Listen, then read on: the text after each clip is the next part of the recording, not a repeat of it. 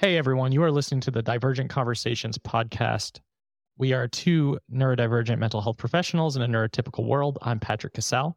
And I'm Dr. Neff. And during these episodes, we do talk about sensitive subjects, mental health, and there are some conversations that can certainly feel a bit overwhelming. So we do just want to use that disclosure and disclaimer before jumping in. And thanks for listening. As autistic ADHD business owners, Patrick and I both understand the importance of promotion and doing it in a way that feels authentic and genuine.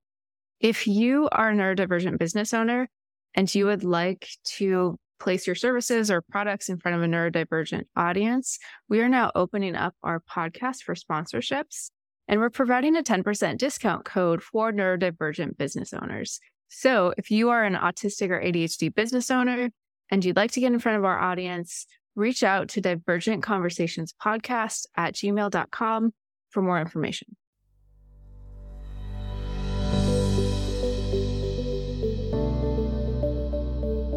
So Patrick, I don't know if you know this, but October is a busy awareness month, especially for the topics we talk about here on this podcast. It is ADHD Awareness Month, it's OCD Awareness Month, it's Depression Awareness Month, Dyslexia Awareness Month, and it's Pregnancy and Infant Loss Awareness Month, which is what we're going to be diving into today. So I do want to just offer kind of a gentle disclaimer. If you are in the process of trying to get pregnant or recently experienced a pregnancy loss, do take care of yourself while listening to this episode, because we will be talking about pregnancy loss.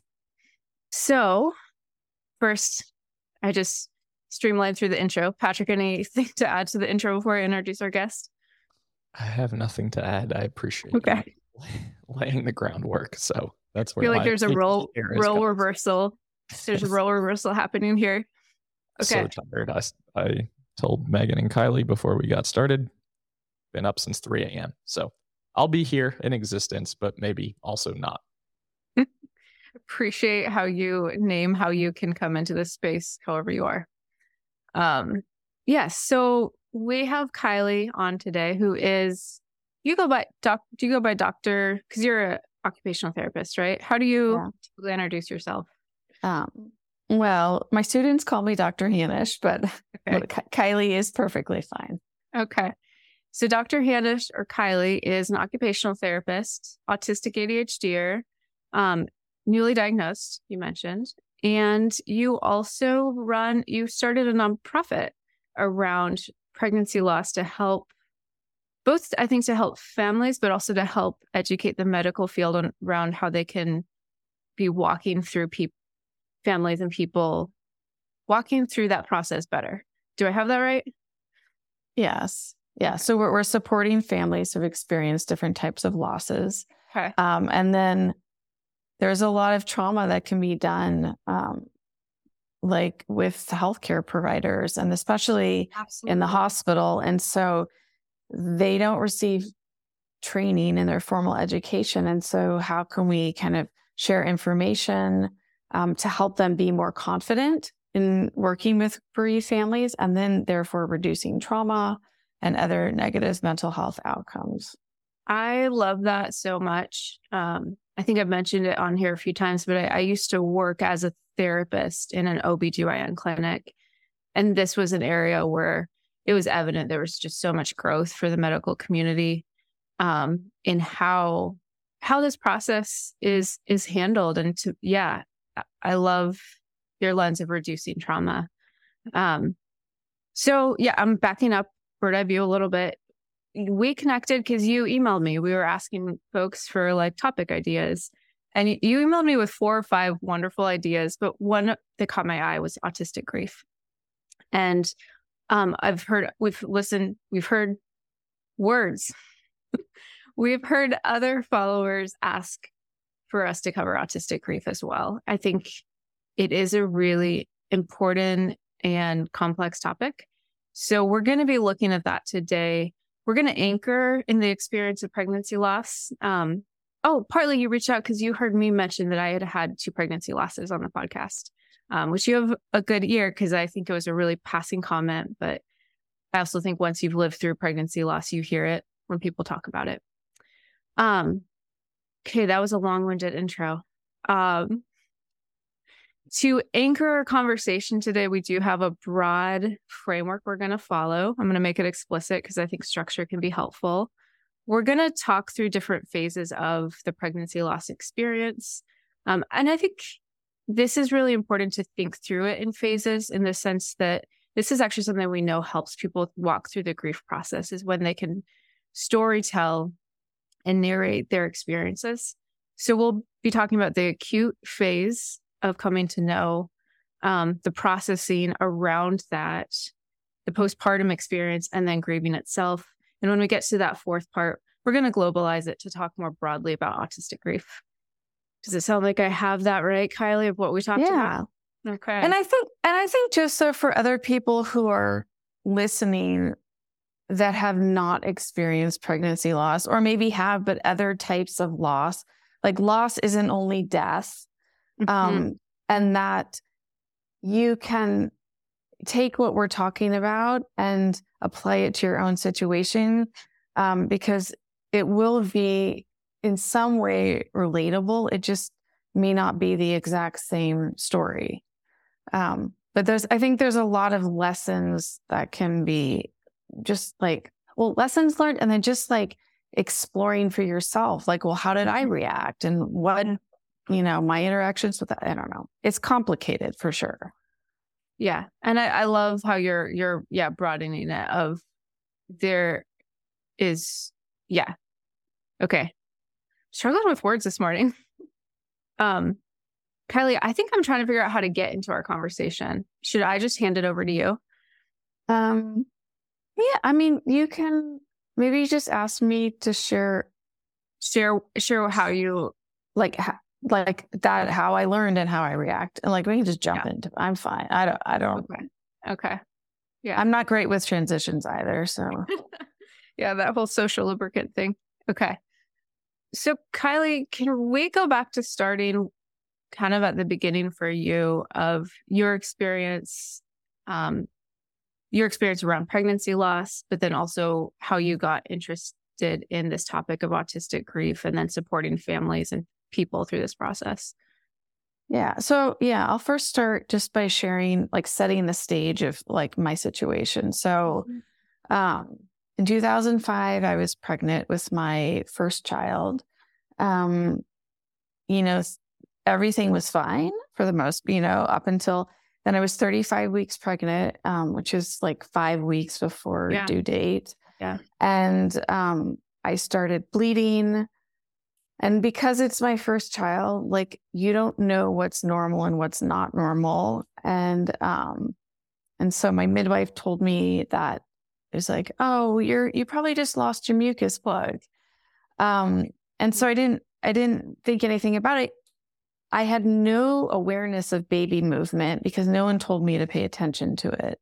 And there's this like myth that babies slow down when they're, getting bigger because there's less room, which is not true. But, there was no talk about pay attention to baby movement or anything. So I wasn't even aware of baby movement. But thinking back, I'm like, yeah, I didn't really feel him move. So when I went to the doctor the next day, they couldn't find a heartbeat. They did an ultrasound, and at that point told me that he had passed away.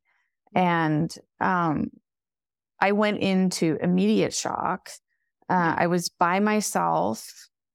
I didn't know what to do. I didn't know what that meant. And it was just like, I feel like I really left my body. Yeah. And so I said, like, I said to the provider, I said, well, what am I supposed to do? Like, I didn't just like, I wanted to understand, like, okay, my baby's dead, but then what happens, and, and I know I'd mentioned this to you before, but then she says, well, maybe you could cry. And I was just like, no, that's not what I'm asking. I'm like, I'm asking for you to tell me what is going to happen. Because when you're that pregnant, you have to deliver your baby. Yeah. They're not, unless there's like a threat to your life, they're not going to do a C-section. Yeah. but I don't even like, how does the baby come out? Like, I don't. Yeah. Yeah. So there was, go ahead. I pause there just that like, that feels really powerful of in that moment, you needed to know what to expect to get back into your body, to get back to safety, and how that probably really threw the medical provider off of like, where's the emotion? We should process the emotion and then talk about logistics, which I think would be a very holistic way of moving through grief. But for you, I almost wonder if you needed to know what to expect to have enough safety to experience your emotions.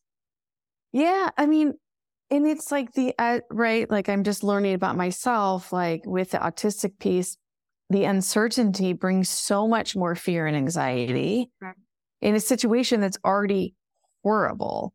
Yeah. And from her, I got nothing. Like, and I'm not going to go into details, but just like her obsessing about other things that were really not important. And then she sent me home, and I was already in labor, actually, which is really odd. That is odd. It's, and then even at the hospital the following day, very little telling me what was going to happen, what to expect.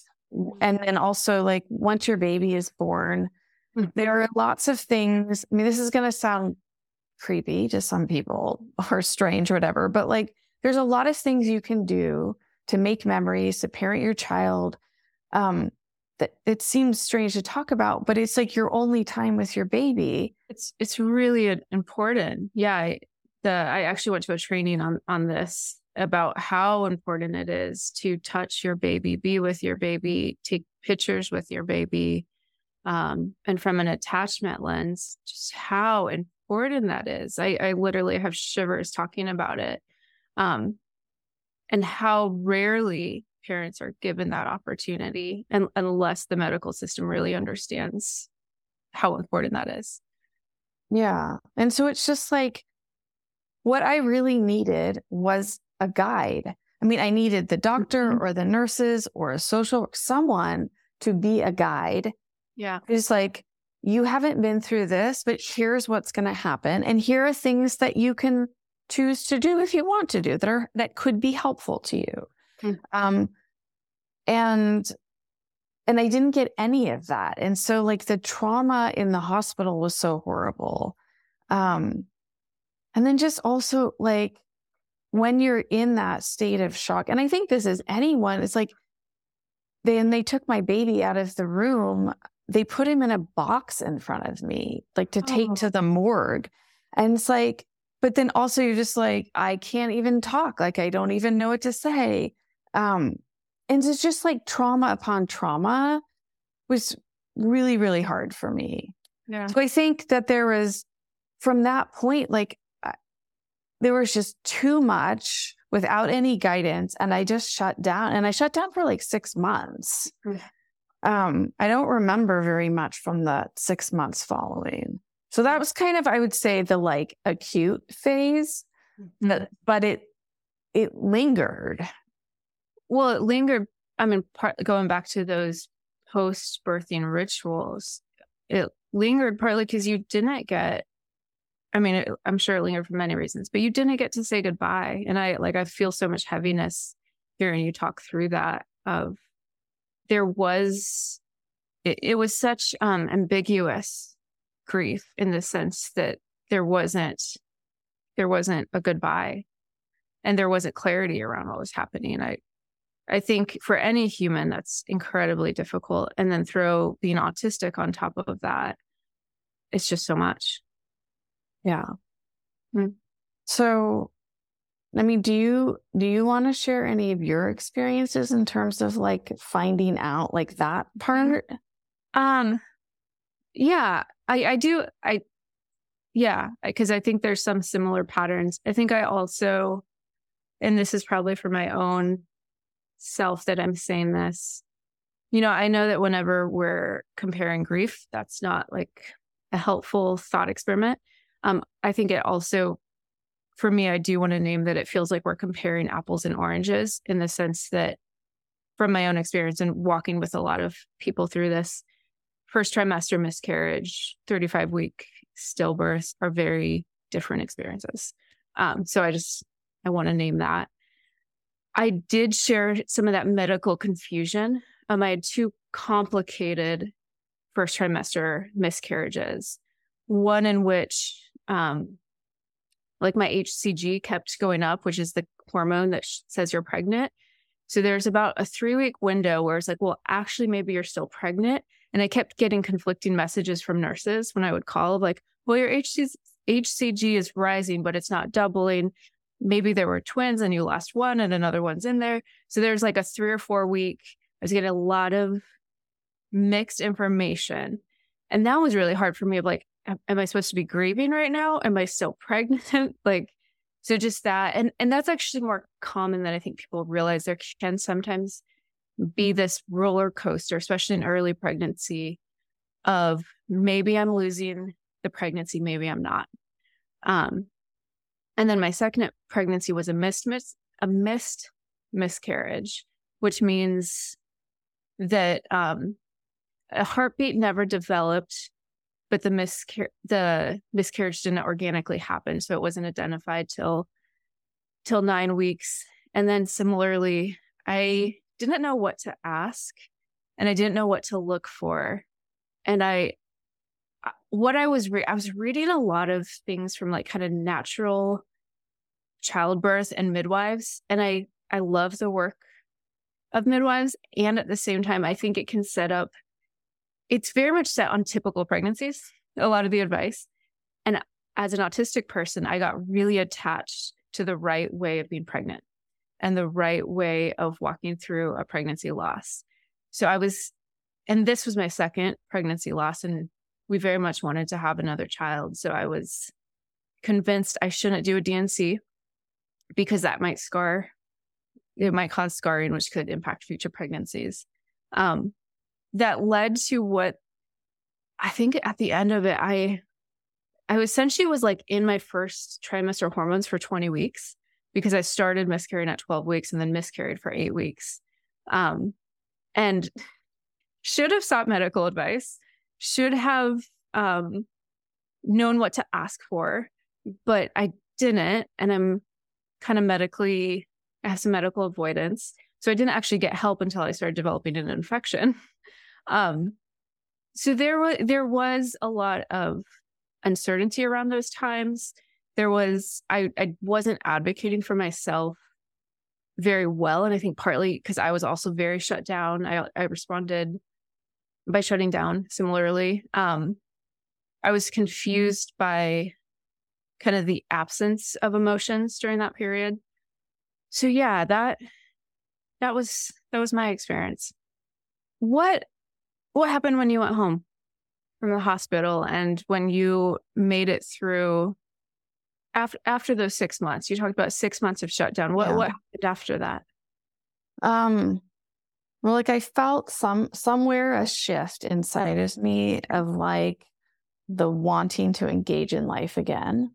And then soon, and that was like a month of that maybe, or maybe even less, but, and then I found out I was pregnant with my daughter. Okay. Which I hadn't had a chance to grieve. And then like grief process, whatever. And then pregnancy after loss is just like anxiety on steroids. It is yes, it is anxiety on steroids. It's crazy. And so that was a whole nother thing. And did that, again, I'm thinking about potential education. When I was in the medical setting, I did a lot of education of like, after pregnancy loss, there can be a lot of anxiety. You might find yourself resistant to attach to the baby growing. Yeah. Like, did anyone walk you through that? Which is why I created everything I created. I created the guide for the hospital. All this stuff, because it's like when I learned things like, well, people knew this. Why didn't they tell me? Or why aren't they, and it's like, I feel like the OBs are dealing with the waist down. They don't want to touch the emotion piece. Mm-hmm. And if there's a problem, they don't know what to do. Mm-hmm.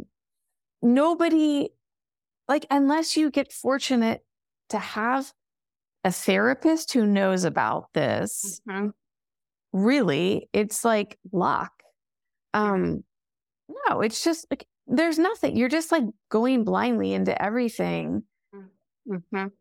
And you feel like you're going crazy. You can't talk about how you're going crazy because other people are going to think you're crazy.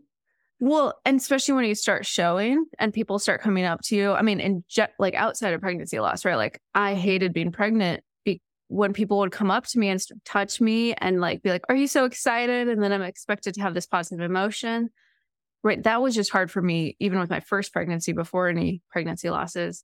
But throw in there, like, I am so anxious and that this baby will survive. And then strangers are coming up and like expecting you to be all teary. Yeah. Did you have some of that experience? Yeah. Well, I mean, for me, it was my first also. So like when I was pregnant again, like, oh, is this your first? And then the whole question of was like, well, do I tell them about, well, I had a baby that died, or do I not? And most of the time, personally, I feel like my business is my business and I don't need to tell other people my business. It's not, but you feel like you're like kind of disrespecting your child. Absolutely. Absolutely. And it's that small talk, right? It's small talk that is so painful. Like I've since learned there's so many questions we ask pregnant people. I've since learned not to ask, like, are you planning to have more? Is this your first? Like things that we think are small talk is not small talk. And that's for non-autistic people too. Yeah. Yeah. Let alone throw in the like, we hate small talk component. Yeah.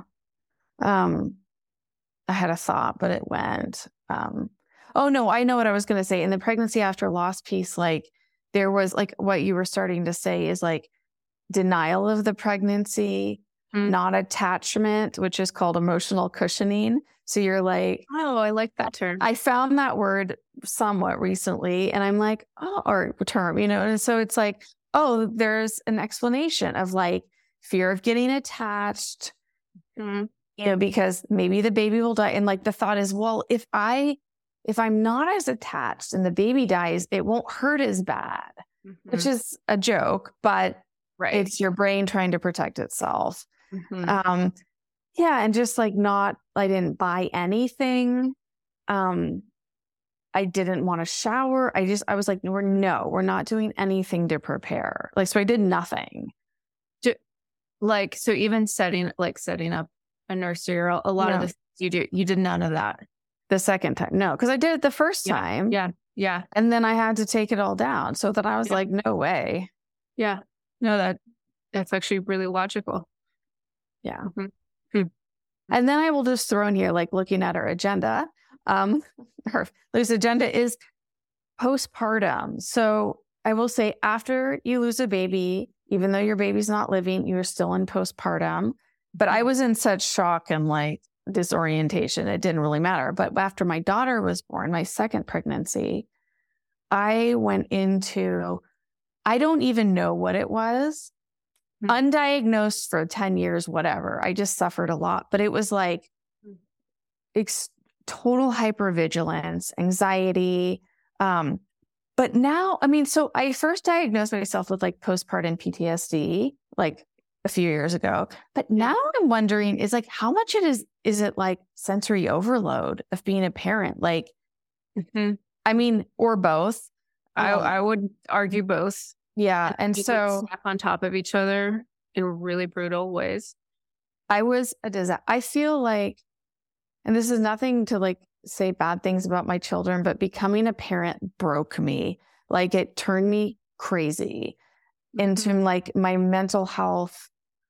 It just was never the same. And I think part of it's like with things I used to do to self-regulate that I didn't know were self-regulation strategies were no longer possible once I have children.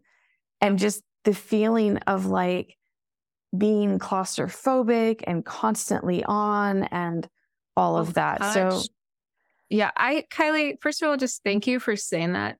Thank you for saying becoming a parent broke me. I think, again, like we've got to hold space for so many complex emotions. And I think this gets really tricky to talk about as a parent. Of course, we love our children. I'm so thankful for my children. I wouldn't have life any other way, but I feel similarly.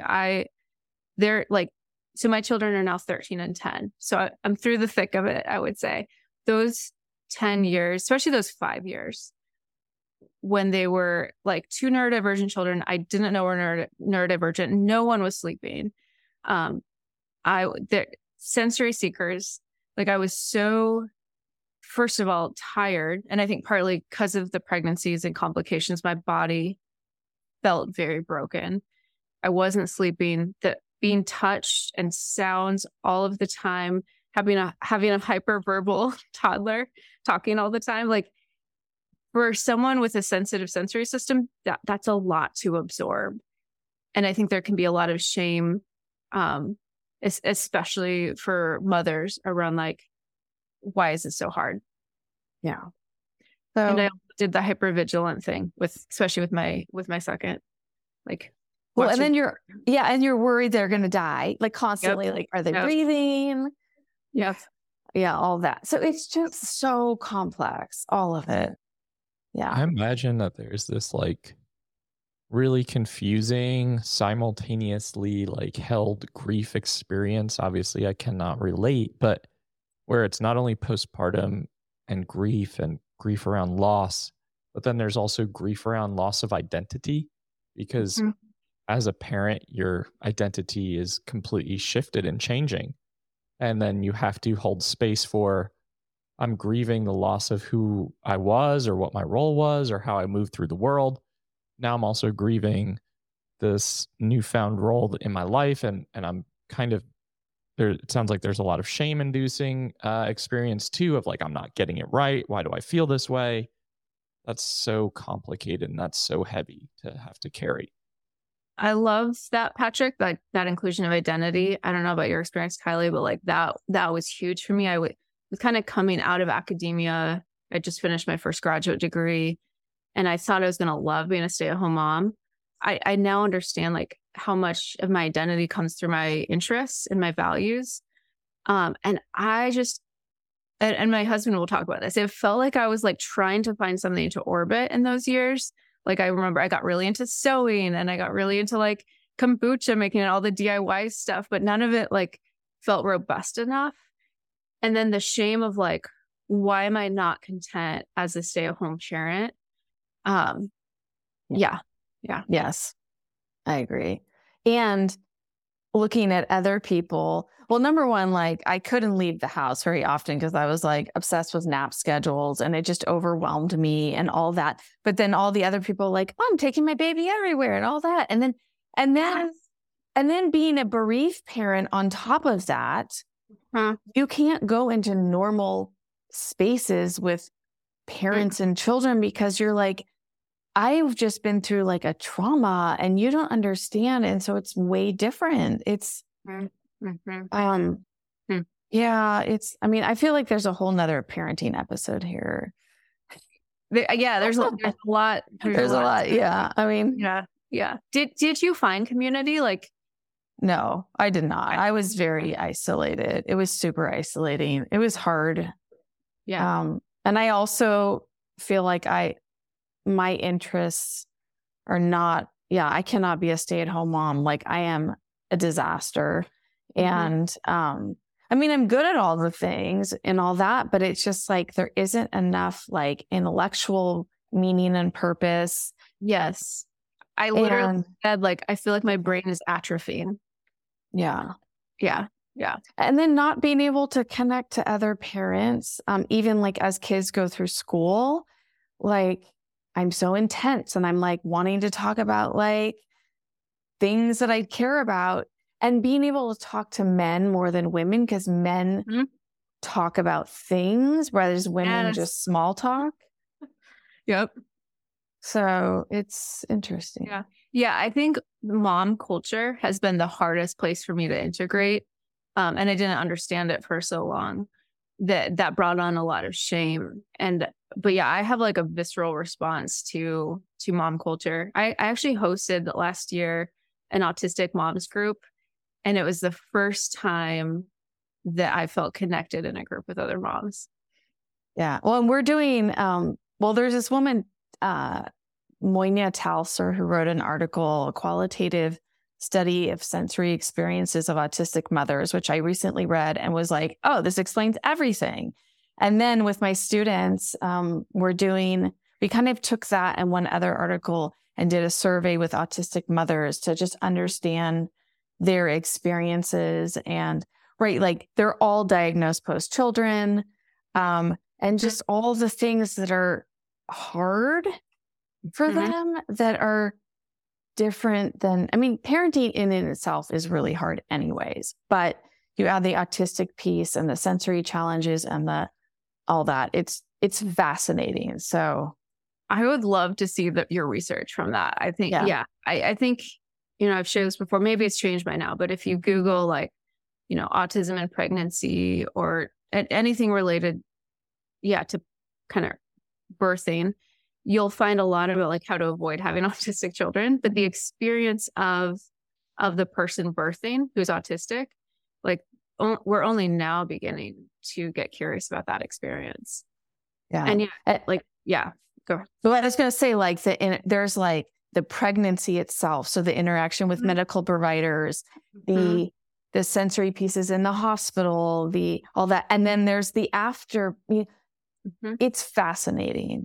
But I even remember like with my last child, so I have 2 living children now, but I went in and it was like a very quick, like 1 hour, I got to the hospital and he was born. But like I hired a doula for that one because I wanted to like reclaim my birth experience. And she and my husband were talking the whole time.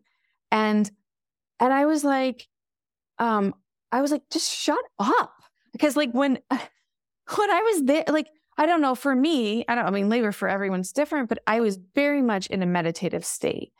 And I just like, why are you talking? And then I have the nurses like, oh, well, we need to do this. And like all these questions. I was like, I'm in labor. Like, just nobody talk to me right now. And even like the doula did not understand pregnancy after loss. And it was like telling me at 8 months, well, you should probably talk to your baby. You're having a baby. And I was like, you have no idea. So, that's the other thing is just like, I'll just, my nonprofit, which I don't even think we said the name of, is Return to Zero Hope. And my husband made a film about our experience called Return to Zero that like is a feature film. It has Minnie Driver in it. So she did an incredible job. So it's like emotionally our story. But with the nonprofit, we have all of these free webinars on there, some for healthcare providers, some for parents, right? Just like educating and empowering people, which I think is so important. And so that's just my little shout out there. Please talk about your resources. These are the resources. And I love this. Like, you built what you would have wanted and needed. Actually, I feel like I see that a lot with autistic people. Like when we have an experience, it's like, okay, how can I build the thing I didn't get? And I love that you've done that. So yeah, please. Yeah. There like what resources for like pregnant and birthing people? So first of all, I'll just say to like normalize this. The film didn't come out until 9 years after our loss, a long time. And the first like women's healing retreat I held, which is the first thing I did, was 9 years after the loss. So it was a long time. And so I tell people like, I think people want to do something. Sometimes there is that urge. And for me, it took a lot of time until I feel it's a very spiritual journey for me. Like I heard a voice in the shower that said, you should do a retreat. I'd never been to a retreat. I never hosted, didn't know anything, but it came from this email I received about there was a lack of resources and a lack of connection of other bereaved parents. And And I hadn't had any support. It was like this isolated me and my husband for 9 years. We understood, but no one wanted to bring it up to us because they thought that it would bother us. And I mean, that's a whole nother thing. So yeah, with that, I started doing that. And that's been an evolution and now has evolved. We do in-person retreats. We're doing a provider retreat in 2024, which I'm so excited about because, I mean, first of all, providers after COVID, it's so hard, but also providers working in perinatal health, perinatal mental health, it's hard and there's nowhere for them to go. So yeah, it's one of the highest burnout professions among physicians is OBGYN, which like I think makes so much sense. People often think about like working in OBGYN as like, oh, it's all happy, but no, it can also be traumatizing for providers in a different way. Yeah. But I love that you're thinking also through building resilience and community among providers. Yeah. So then with the pandemic, I think there's been a lot of gifts with being able to do virtual support groups, reaching people who are anywhere in the world, really, because a lot of people, even if there was an in-person group before the pandemic, a lot of people don't live in places where they can attend. And so we do a really unique structure. And I think everything, my partner, Betsy, in the nonprofit, like we have really pooled our life experiences and sort of unknowingly created resources that are neurodivergent affirming and trauma sensitive and resilience focused. And I think that what we offer is really unique. And so like with our support groups, they're 6 weeks closed support groups. So it's the same people. So you can build community, but there's trying to create safety as much as possible. We have a curriculum that we follow. We walk people through things that you don't even know that you need to know about grieving and navigating life after loss. And then the group itself is very structured. And like, we did this because I would never go to a support. I went once, right when the movie was coming out. And I was like, maybe I should go and process.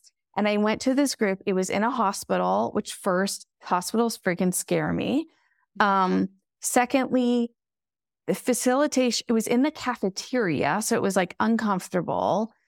And it was zero structure. And it was like people just telling their traumatizing stories. And I was like, and I left. And I was just like, at a certain point, and I also like get tired early in the night because my brain's been on all day. And I just got up and left at a certain point. I'm like, I'm not sitting through this. But being like in our groups, it's like very structured. Like we have a topic. We have a psychoeducation piece. We have a discussion question. People answer one by one. So there's no like crosstalk. Then there's like weaving it in, and then there's self-reflection, but it's very tightly structured. I love that. So like, and I love it too. I would never do any and I tell people even at the retreat, I was like, I would never go to a retreat, but don't worry. Like we got you here. Like it's all super tightly held. And I feel like really holding space is what we are doing. And and so there's all sorts of different support groups. You know, we started out with pregnancy and infant loss, and now there's early pregnancy loss, recurrent loss and infertility, termination for medical reasons, people of color. We do like an LGBTQ drop-in group, pregnancy after loss, parenting after loss. Oh my goodness, you do so much. Because those are all such different experiences. Yeah. I love how attuned you all are. Yeah. Well, and for example, before, I would say people who had a TFMR, termination for medical reason, that they could just come to the pregnancy and infant loss. I was like, yeah, of course you're welcome. You lost your baby. And some would come, but like, no, they have a very unique experience. And that group sells out all the time.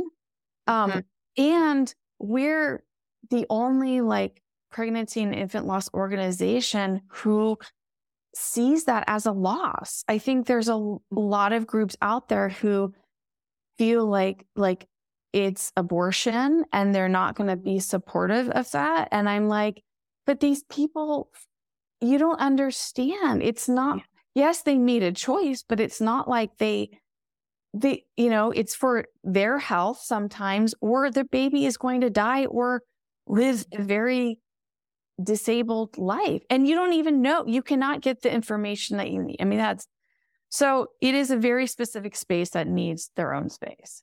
Absolutely. Absolutely. Yeah. Okay. What other things do we offer?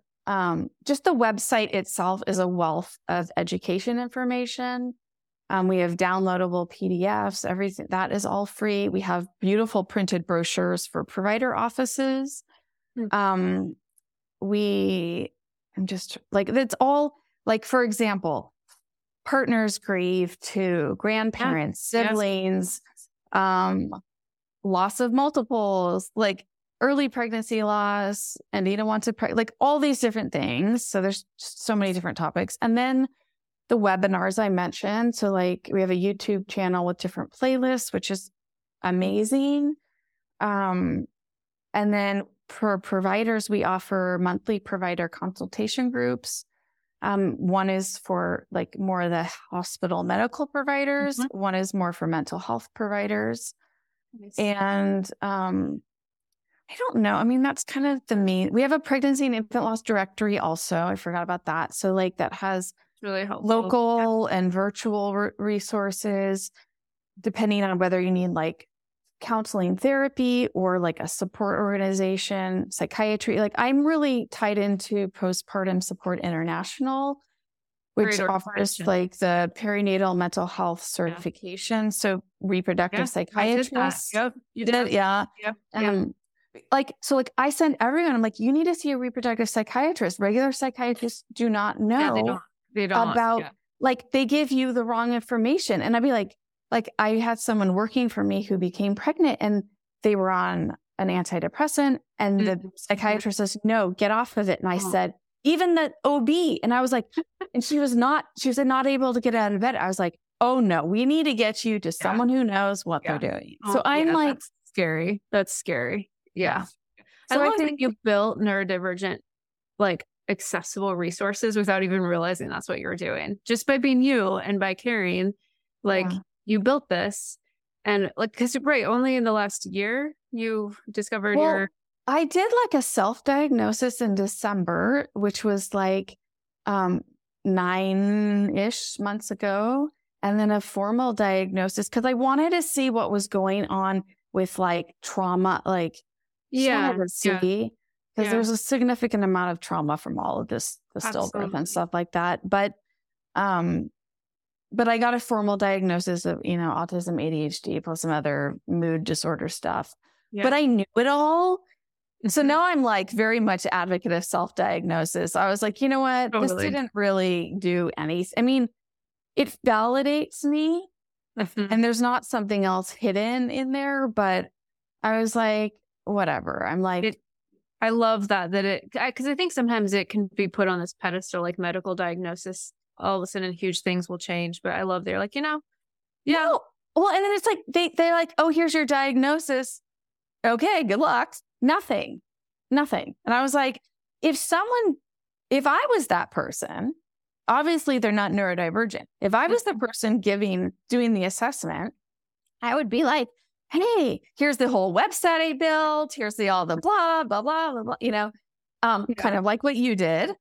That would be something that I would do. But they just like, okay, there you go. Mm-hmm. So, which parallels your experience around pregnancy loss. Yeah. And so I also feel like, and I cannot take this on right now, but the gap in like autistic adults, like giving information, and just like, but how many people I talk to now who share, they're sure the same. Oh, my kid has autism. And I'm like, and then I self-disclose And then they're like, I think I might too. And then I was like, here's my Google Drive with a bunch of stuff, which is totally informal, but I'm like, here's a bunch of stuff I put together. Go read it. I love that.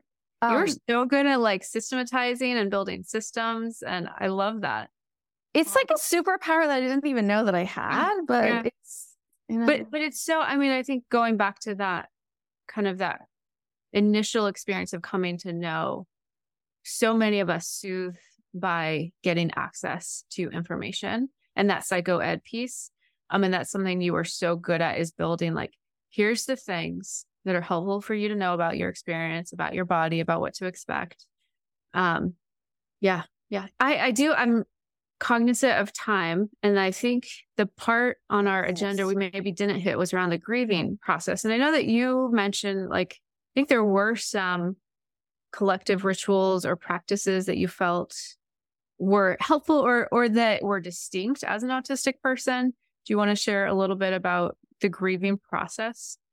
Well, okay. I mean, I think actually for me, up until I started doing the retreats, there was not a lot. There was basically like, I didn't have any guidance. I don't know. And at that point, the internet was like not really a thing. It was so long ago. And so I feel like my connection was very private, and I connected, or my son appeared to me as a white butterfly. Like, I feel like the deceased of any kind can send us messages through animals, insects, things like that, or signs, different, There's a great couple of books out there by a medium named Laura Lynn Jackson, The Light Between Us and Signs. And I just love it. Just basically the veil between this world and the other world is very thin.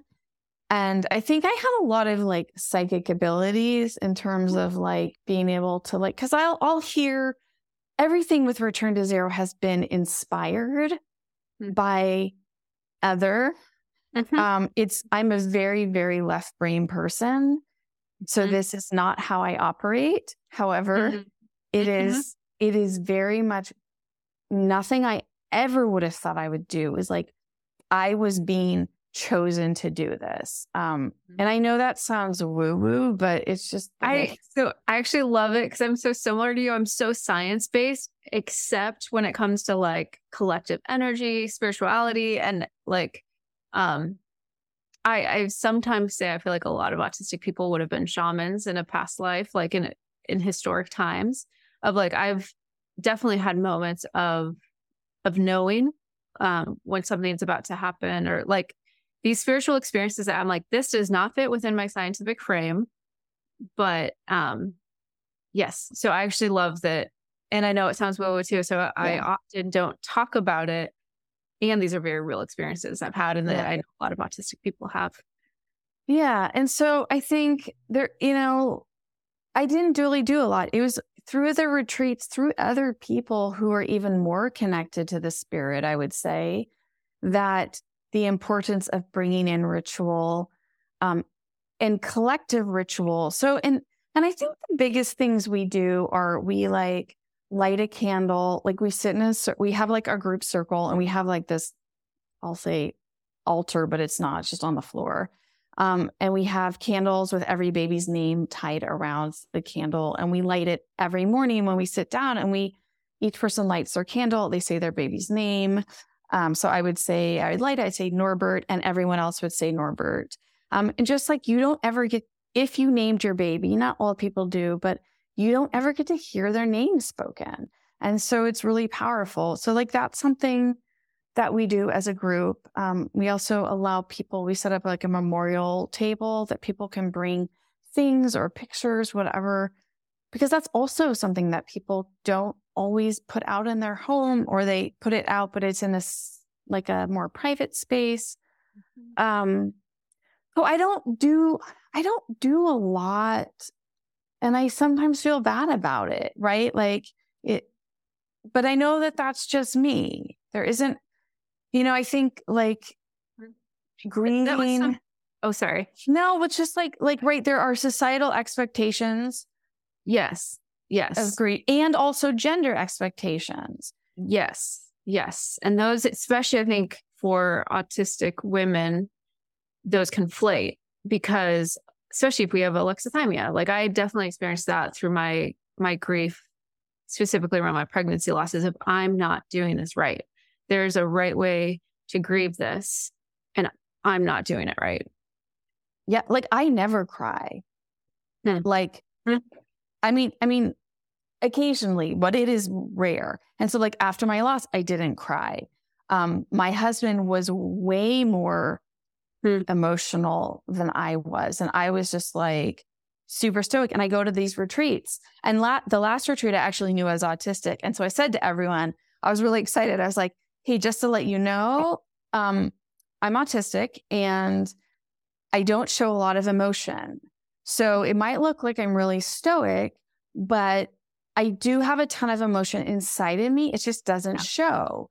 And when I'm there, I'm also, it takes a tremendous amount of concentration and energy to hold space.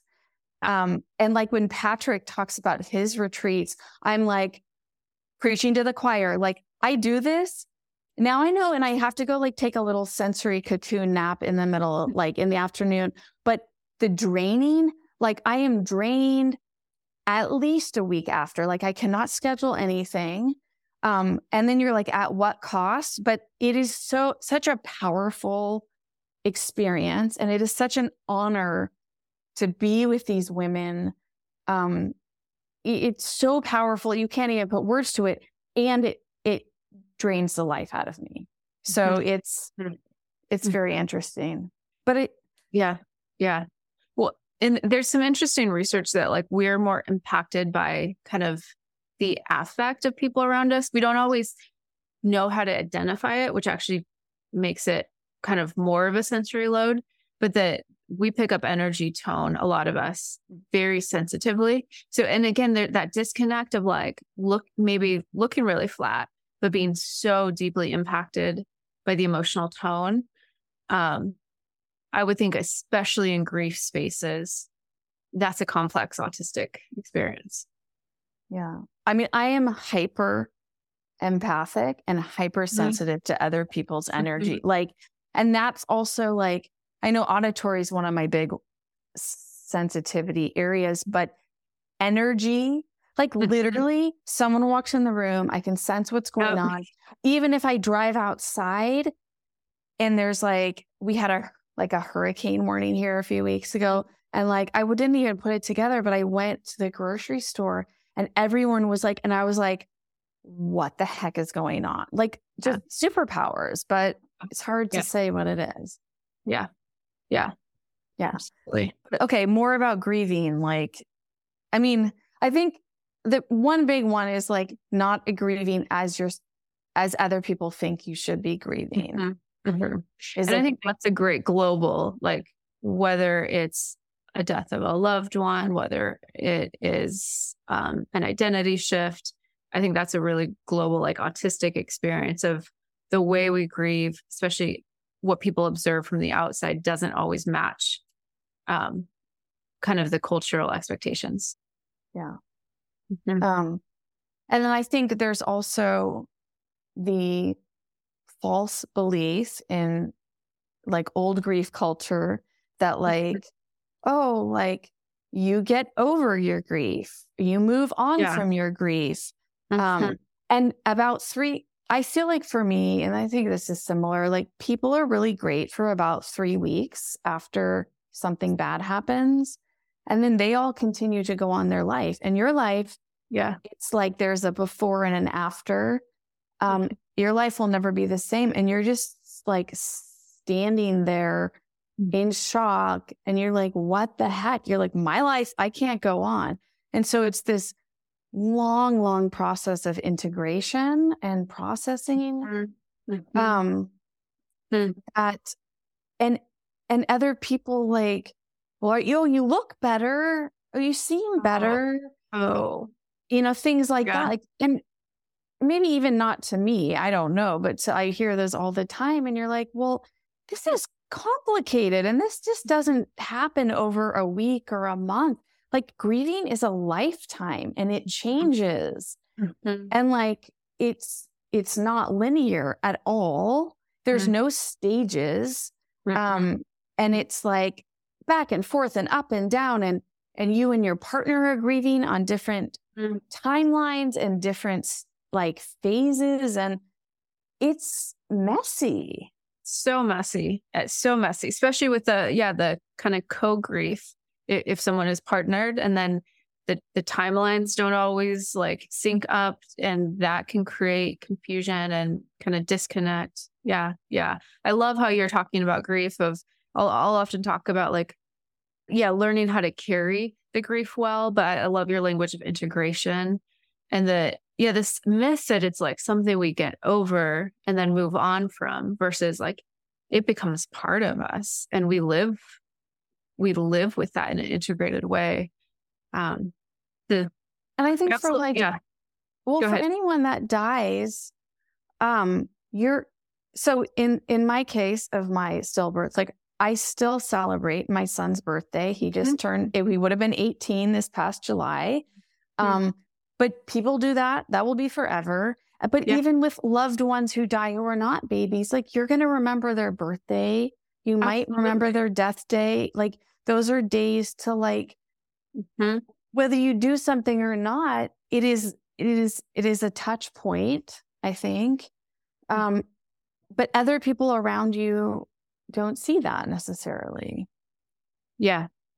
They forget the touch points, and yeah. You were going to say something, but you probably forgot. It's like, it was in response to something you said like 2 comments ago. So disconnect. Now I was just going to share, I appreciate the wave metaphor of grief. That was during I was 18 when I first had my significant loss. My best friend in high school died of a brain tumor. And learning, like I remember the first week or 2, it was just constant. And then I remember the very first time I forgot that David had died, I was in a movie theater, and maybe I forgot for 5 minutes. And then it hit me like a wave. And that idea of, at first, like the wave, it's like a tidal wave. It's constant. And then there might be some spacing out of the waves, but like it can catch you off guard. Like maybe it's been a stretch since there's been a wave, but there'll be some remembrance. Yeah. And a wave can just kind of be like a sneaker wave and catch you off guard. But that imagery of waves was really helpful in my initial grief of like just understanding that this is a process, and it ebbs and it flows, and there's some really heavy grief days, and there's lower impact days. And I think also like one thing I experienced myself, but also hear a lot is, you will over time have moments of respite from that intense grief. Right. And hopefully those moments get more often and longer. But there is this connection, like there is an attachment with you to your loss or your baby through the pain. Yes. And so you start feeling guilty if you don't feel the pain, or you begin to feel moments of joy. And so teaching people that, okay, we don't only have to connect through pain. We can also connect through joy. Or through other ways. Like there's lots of ways to connect, and so you can let go of the pain and still remain connected. So I thought that was like something else that I learned. I love that, because you're absolutely right. That can lead to complex grief. In the DSM, there's a diagnosis of complex grief essentially when people kind of get stalled in the grief process. And I think it's part of that I don't want to release my pain because this is my attachment to that person. So I love your expansion of it. There's so many ways that we can continue that attachment beyond pain. Yeah. And so like the term or a term is continuing bonds. You can go out there and Google that. And the idea that, yes, there is a physical relationship that is not there, but there's other relationships that can continue. Yeah. So it's interesting. I'm going to put a plug. I don't know what you think of this theory, but since you said continuing bonds, I'm going to put a plug out for Worden's 4 tasks of grieving. I much appreciate that to the stages of grieving. Their action, they're like active steps that a person takes in the process of grieving, and they're nonlinear. So there's 4 tasks, and the thought is like, you will be in one of these tasks, like, and you'll go back and forth. And it's a process, but one of them has to do with the continuing bonds. So, and I'll put a link in there, but that's another great, if someone is experiencing, especially the loss of a loved one, I think Worden's tasks of grieving can provide a framework, which again is helpful for autistic people, to learn how to integrate that loss and live with it. Well, I'll look it up. Yeah.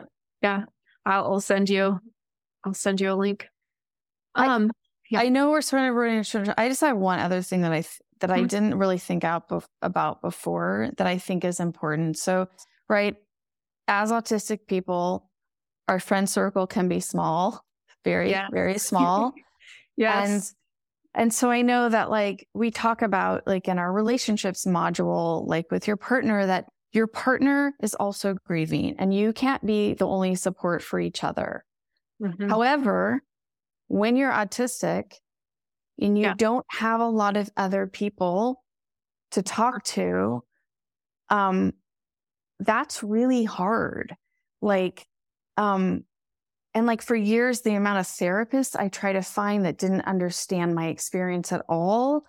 I mean, and so being really lonely. And it wasn't until I met other people who had been through this that I was like, oh my gosh, like you get what I've been through. And it's the same as being autistic, but just like being with other people who have been through this type of loss and not having to explain yourself. Like those are my closest relationships now. But it's lonely. Yeah. I think after this episode records, if you start an autistic pregnancy loss group, I think that would fill up really fast. But the question is, do people know they're autistic? Oh, that's, but here's it. Probably not. Like I definitely didn't when I was going through it. And I would imagine a lot of people, even 5-10 years later, would still benefit actually from, because I do think that we perhaps are more prone to getting stalled in our grief process because of alexithymia, because of interoception, because of lack of community. So I actually think people who have now since discovered they're autistic, even if this was 10, 12 years ago, like would still benefit. Yeah. Very You can test my hypothesis. Well, and let me know. Or you can be like, if you suspect you're autistic. Yes. If you have an autistic child or you're highly sensitive. Because it's still a highly sensitive person. Because I attached to the highly sensitive person thing about like 5 years ago. Like that was my language. That's the pathway for a lot of, especially women, I notice. Yeah. So, okay. That's all. I mean, we could keep on talking forever, but there's a lot of things in here. There are so many interweaving themes, which is kind of what we do here. We try to create space for how complex these topics are. And I think we definitely did that today. There's a lot of interweaving pieces here between identity, autism, loss, grief, advocating in medical systems. There's a lot here. Yeah. Thank you so much for the generosity of your time. Like I know you're wildly busy, but also just the generosity of sharing of yourself and your experience and of the community that you've built.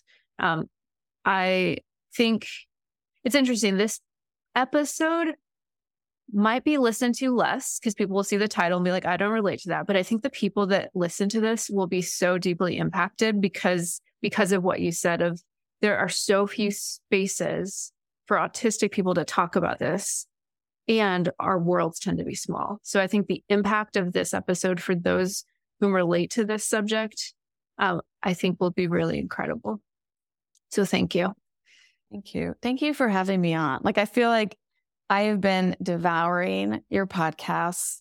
I've been like, I haven't done this so deep dive into your website because there's so much, but just like I joined I join your membership, and I just because I want to learn about myself. And it's just so amazing to find language, to feel validated, and that you both are so vulnerable, and that it's hard to do that, I think. But like what is most personal and intimate is really most universal, and people identify, and I know that they're grateful. So thank you. Yeah. Thank you so much for coming on. Okay. Well, awkward goodbye time. So new episodes are out every single Friday on all major platforms, and we will see you next week.